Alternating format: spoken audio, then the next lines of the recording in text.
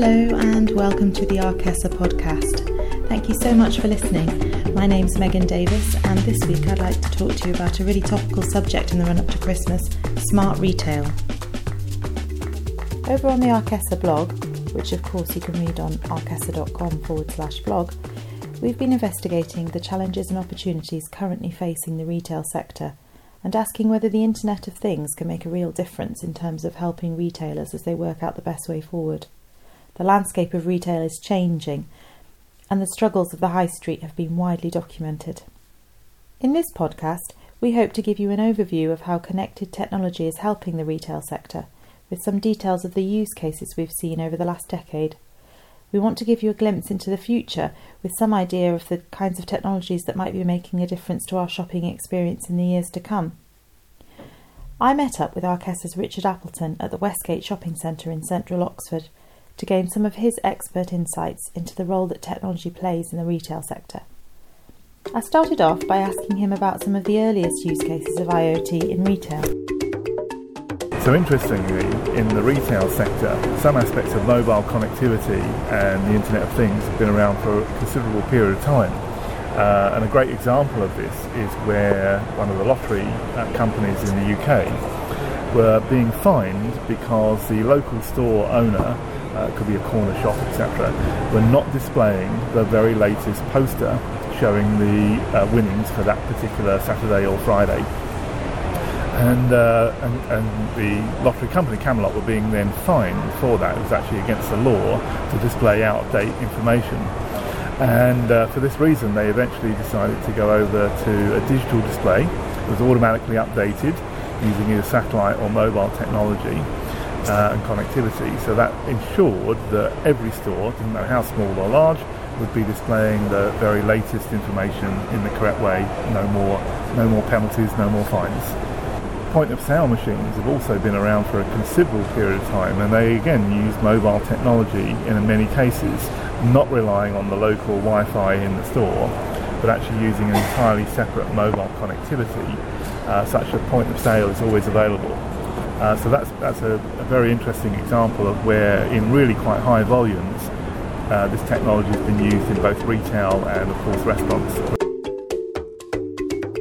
As Richard mentioned, along with digital signage, one of the most tangible uses of connected technology in-store is stock scanning. The data gathered by connected devices are obviously useful for individual stores, but the true value from IoT comes when that information is fed back to HQ via the cloud and used to make decisions about products and distribution. Richard gives us a bit more detail.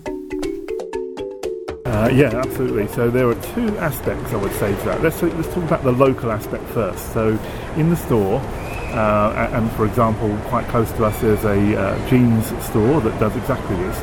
They will have small chips in every label and every sticker that is on all the different items, whether that's a belt all the way through to their most expensive jackets. And the little chip is a radio frequency identity tag, which can then be easily scanned. So the store worker will have a handheld scanner.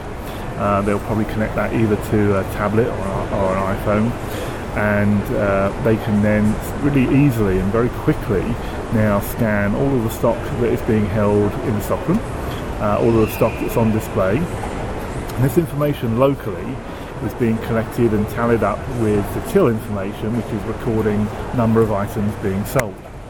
Now the second aspect is then how that information is then being shared, and this is the sort of IoT, the Internet of Things side of the story, where that information can then be distributed to the head office, other stores and distribution centres, and that will ensure that stock levels are being maintained and people back at head office have a good clue as to how many items are being sold in a much more real-time fashion than ever before.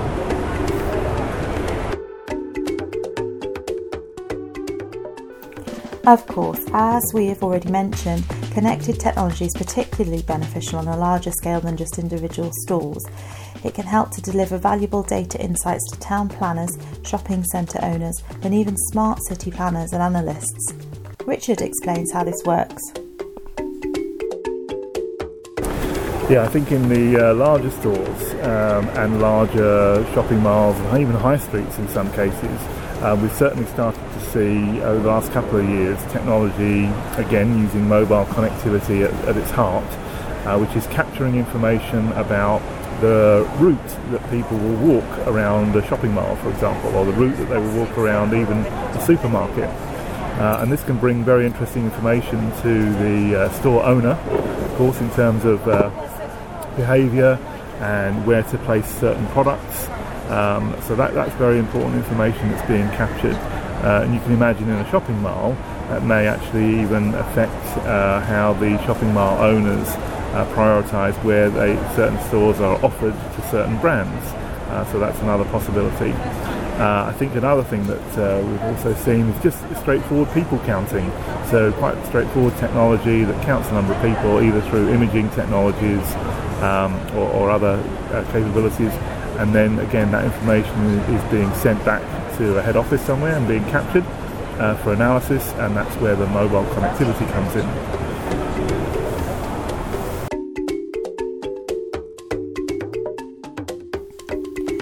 Richard and I were in one of the biggest shopping centres in the UK, but of course the Internet of Things is very much a global technology.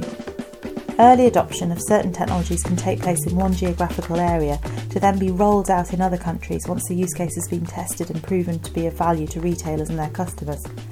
Richard gives us an idea of the kinds of technologies we're likely to see rolled out in the UK in the coming months and years. Yeah, so outside of the UK there's actually some very interesting technology that is yet to be rolled out here in really sort of good numbers, but we will start to see that coming very quickly. And that technology can be easily seen, for example, in Eastern Europe, where over there, in Poland, for example, you'll go to your local supermarket and a very common technology is something called digital shelf edge technology, sometimes even video shelf edge technology or labelling. And essentially what that's providing is a digital version of the labels that we would see, pricing things, but maybe also providing other information on the shelf edge, perhaps promotions to loyalty customers, or even competitive information. So this item is being price matched with another store locally. And of course, because it's all digital, it means that information can be changed very rapidly, it can be adapted, and it can be managed in a much more efficient way. It's very efficient in terms of the store owner, so they're not spending a lot of time going around, keep changing things. It's all synchronised with the tills, which is very impressive. So this technology is really coming very quickly now, and we will start to see that really quite widely in the UK. It's already being trialled by a couple of the supermarket chains.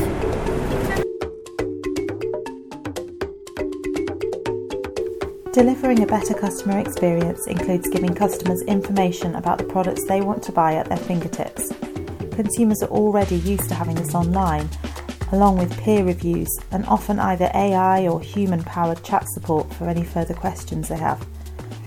I asked Richard how retailers can give customers the shopping experience they want while in store.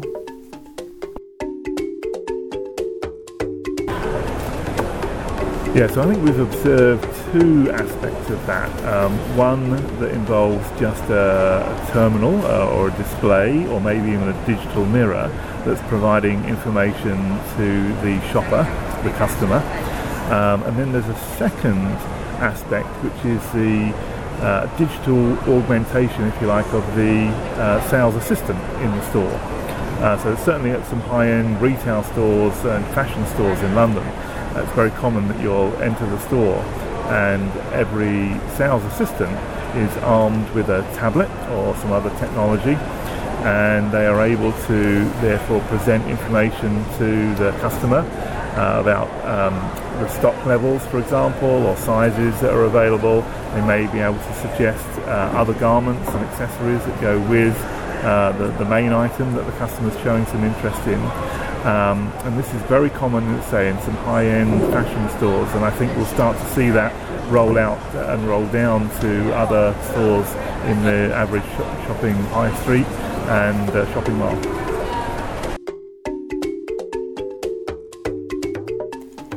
It might be easy to just say that online retail is beating physical retail and that the high street is playing catch-up to the internet giants. But it's not as clean-cut as this. Bricks and mortar stores have a couple of advantages over their online counterparts. namely that customers are able to see and touch real products before purchasing. Also, the opportunity for real human interactions in store. It's really the human touch then that gives high street retailers the edge over online. Richard tells us how the shops of the future could begin to redress the online-offline balance, merging technology with real human interaction. Yes, exactly. And I think if we think of the stores of the future, that's exactly what we would imagine. Technology coming along, mobile connected technology in particular, levelling the playing field in many ways with the online experience, but retaining, as you say, that natural advantage of the human interaction, the ability to inspect the goods that you're about to buy, perhaps even try something on if it's clothing, before walking away, feeling happy, having a coffee, etc., etc. You cannot get that online.